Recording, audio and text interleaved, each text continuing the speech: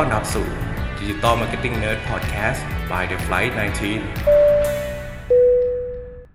สวัสดีค่ะตอนนี้นะคะทุกท่านกำลังรับฟัง Digital Marketing Nerd Podcast โดย The Flight 19 Agency ค่ะตอนนี้นะคะทุกท่านอยู่กับแพรนะคะเป็น Senior Media Planner ค่ะ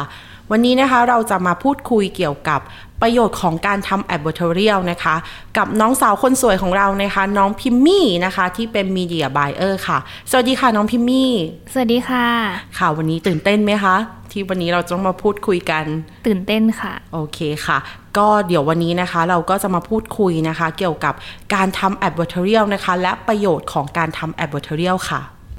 ก่อนอื่นที่เราจะมารู้หรือว่ามาพูดคุยเกี่ยวกับประโยชน์ของการทำ Advertorial อยากให้น้องพิมมี่อะค่ะ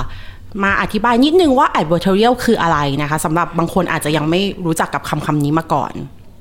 ค่ะสำหรับ Advertorial นะคะก็คือเป็นการทำการตลาดรูปแบบหนึ่งนะคะที่ทำบทความหรือเนื้อหาที่ให้ความรู้กับผู้อ่านนะคะลงในเว็บไซต์หรือว่าโซเชียลมีเดียค่ะแต่จะมีการไทยอินเรื่องราวของแบรนด์สินค้าหรือว่าบริการเข้าไปบ้างอย่างเนียนๆนะคะให้สัดส่วนพอดีไม่มากจนเกินไปทำให้คนอ่านไม่รู้สึกว่าตกเป็นเหยื่อของการตลาดอะค่ะหรือที่เรียกง่ายๆก็คือการทำบทความอย่างมีจุดประสงค์อะค่ะเช่น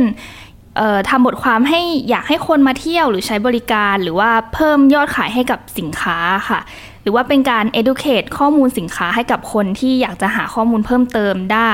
โดยการคอนเทนต์ที่ทำอะค่ะจะเป็นการสร้าง call to action ให้กับคอนเทนต์ค่ะ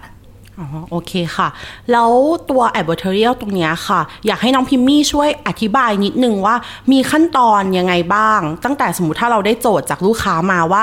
คุณลูกค้าเนี่ยอยากจะทำ Advertorial 1 ตัวในฐานะ Media Buyer เนี่ยจะต้องมีขั้นตอนสเต็ปยังไงบ้างอะคะค่ะเริ่มแรกนะคะก็คือเราจะได้บีฟจากลูกค้ามาว่าลูกค้าอยากจะโปรโมท Objective เป็นยังไงนะคะแล้วก็ในขั้นตอนในการเลือกเพจของเราอะค่ะก็คือจะเลือกจากสิ่งที่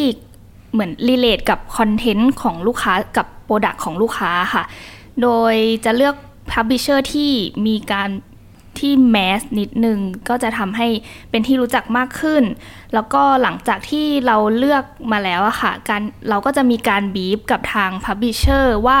ตัวคีย์เมสเสจหรือว่าตัวสิ่งที่ลูกค้าอยากจะให้ออกไปในคอนเทนต์นะคะมีอะไรบ้างใช่ค่ะโอเคค่ะก็หมายความว่าก่อนอื่นคือหลังจากที่เราได้เหมือนได้รับบีฟมาเนี่ยเราก็ต้องดูวัตถุประสงค์ของลูกค้าก่อนว่าลูกค้าต้องการแบบคอมมูนิเคตเกี่ยวกับอะไรแล้วก็ต้องมาเลือกพับลิเชอร์ที่มันดูรีเลทไปกับตัวโปรดักต์ของลูกค้าด้วยถูกต้องไหมคะแล้วตัวที่อยากจะรู้เพิ่มเติมอะค่ะว่าอย่างที่น้องพิมมี่บอกมาว่าส่วนใหญ่เราจะเลือกพับลิเชอร์แบบแมสอันนี้นี่คือมีนัยสำคัญยังไงไหมคะว่าทำไมเราจำเป็นต้องเลือกแบบแมสก่อนอื่นอะไรอย่างเงี้ยค่ะเพราะว่าจะเป็นการสร้าง awareness ให้กับแบรนด์ด้วยอะค่ะโดยเฉพาะแคมเปญหรือ product ที่ต้องการ awareness ก่อนในช่วงแรกนี้ใช่ไหมคะ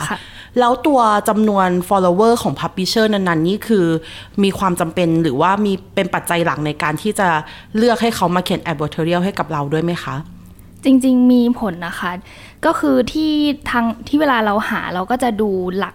เป็นแสนขึ้นไปซะส่วนใหญ่อะค่ะเพื่อที่จะแบบให้เข้าถึงมีคน engage ด้วยอะค่ะก็คือต้องดูควบคู่กันไปนะคะก็คือทั้งในส่วนของ follower แล้วก็รวมไปถึง engagement ของแต่ละโพสต์ใน publisher นั้นๆถูกต้องไหมคะใช่ค่ะแล้วนอกเหนือจากการที่หลังจากที่เราเลือกpublisher มาแล้วอะค่ะในขั้นตอนถัดมาในเรื่องของการทำงานอย่างเงี้ยปกติเนี่ยคือเวลาที่publisher เขาทำงานมาอะไรคือสิ่งสำคัญที่เราต้องดูนอกเหนือจากวัตถุประสงค์ของทางลูกค้าแล้วมีอะไรนอกเหนือจากอันนี้อีกไหมคะที่เราต้องดูเรื่อง key message ค่ะที่จะต้องออกในคอนเทนต์ว่าตรงกับที่ลูกค้าต้องการไหมแล้วก็เรื่องเวลาส่งงานมาค่ะก็อาจจะเป็นเรื่องการสะกดคำหรือการใช้ภาษาที่ให้มันดูสมูทแล้วก็ให้มันดูรีเลทไปกับแบรนด์นะคะโอเคค่ะแล้วอีกอย่างหนึ่งที่พี่แพรอยากจะทราบอะค่ะว่าเดี๋ยวนี้เนี่ยคืออย่างที่บอกคนอ่านเนี่ยค่อนข้างฉลาดมากยิ่งขึ้นคือเขาจะไม่ชอบการ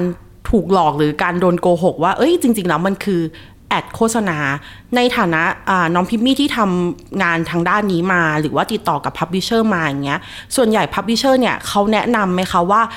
คอนเทนต์เนี้ยอยากให้พูดไปเลยว่าเนี่ยคือ advertorial หรือมีการแบบรีมาร์คไว้บนท็อปปิกไปเลยว่าอันเนี้ยคือ advertorial ส่วนใหญ่เจอพับลิเชอร์ให้ทำแนวนี้เยอะไหมคะส่วนใหญ่จะเป็นการที่ไทยอินเข้าไปกับคอนเทนต์ไลฟ์สไตล์ของเขาอะค่ะอ๋อใช่แล้ว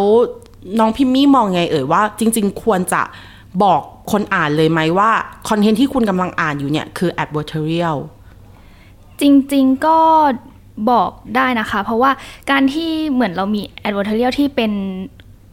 รีวิวสินค้าเลยโดยตรงอะค่ะมันจะเป็นการเหมือนช่วยซัพพอร์ตตัวข้อมูลสินค้าด้วยอย่างเช่นบางคนที่เขาต้องการหาข้อมูลสินค้าค่ะซัพพอร์ตเอาไว้ดูว่า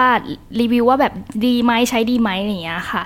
ก็จะสามารถทำให้คนเขาสามารถเข้ามาหาข้อมูลเพิ่มเติมได้แล้วก็ประกอบการตัดสินใจของเขาได้มากขึ้นค่ะอ๋อก็ในความหมายก็คือเหมือนน้องพิมมี่มองว่าจริงๆ advertorial เนี่ยถ้าเขียนโดยให้เหมือนเป็นการ educate คนอ่านให้ความรู้กับคนอ่านก็จะยินดีแบบยอมรับมากกว่า nice มากกว่าในการที่จะอ่านแล้วแบบเพิ่งมารู้ทีหลังว่าเอ้ยจริงๆมันเป็นแอดโฆษณาอย่างนี้ถูกต้องไหมคะโอเคค่ะแล้วประโยชน์ของการทำ advertorial ล่ะคะหลังจากที่แบบถ้าลูกค้าต้องการจะทำ advertorial อย่างเงี้ยในฐานะที่เราแบบเป็นมีเดียเนี่ยเราสามารถบอกได้ไหมว่าทำไมเราแนะนำอยากให้ลูกค้าทำ advertorial มันมีประโยชน์ยังไงบ้างอะคะ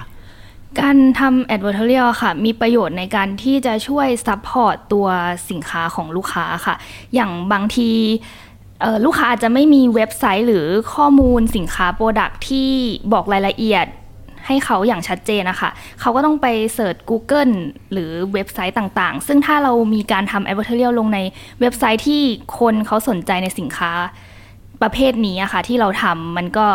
จะทำให้สามารถสร้าง awareness แล้วก็ educate สินค้าให้เหมือนรีมายเขาให้จำได้อะค่ะอ๋อก็คือเหมือนการทำ advertorial เนี่ยมันจะบน publisher ซึ่ง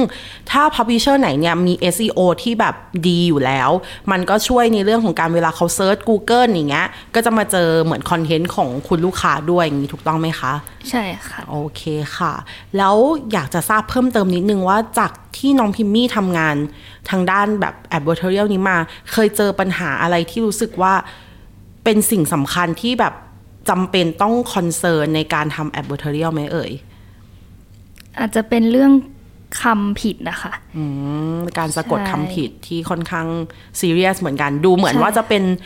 เรื่องเล็กๆน้อยๆแต่จริงๆมันก็เป็นสิ่งสำคัญเหมือนกันเนาะเพราะมัน advertorial มันก็เหมือนเป็นหน้าตาของแบรนด์ของลูกค้าด้วยใช่ค่ะโอเคค่ะก็สำหรับวันนี้เราก็ได้ข้อมูลความรู้เกี่ยวกับการทำ advertorial รวมไปถึงประโยชน์ของการทำ advertorial เพิ่มมากขึ้นจากน้องพิมมี่นะคะก็ในวันนี้นะคะ Digital Marketing Nerd Podcast ก็ต้องขอบคุณน้องพิมมี่นะคะที่มาให้ความรู้กับเราในวันนี้เดี๋ยวยังไงครั้งหน้าเดี๋ยวเรามาพูดคุยกันอีกนะคะขอบคุณน้องพิมมี่มากนะคะขอบคุณค่ะค่ะสวัสดีค่ะ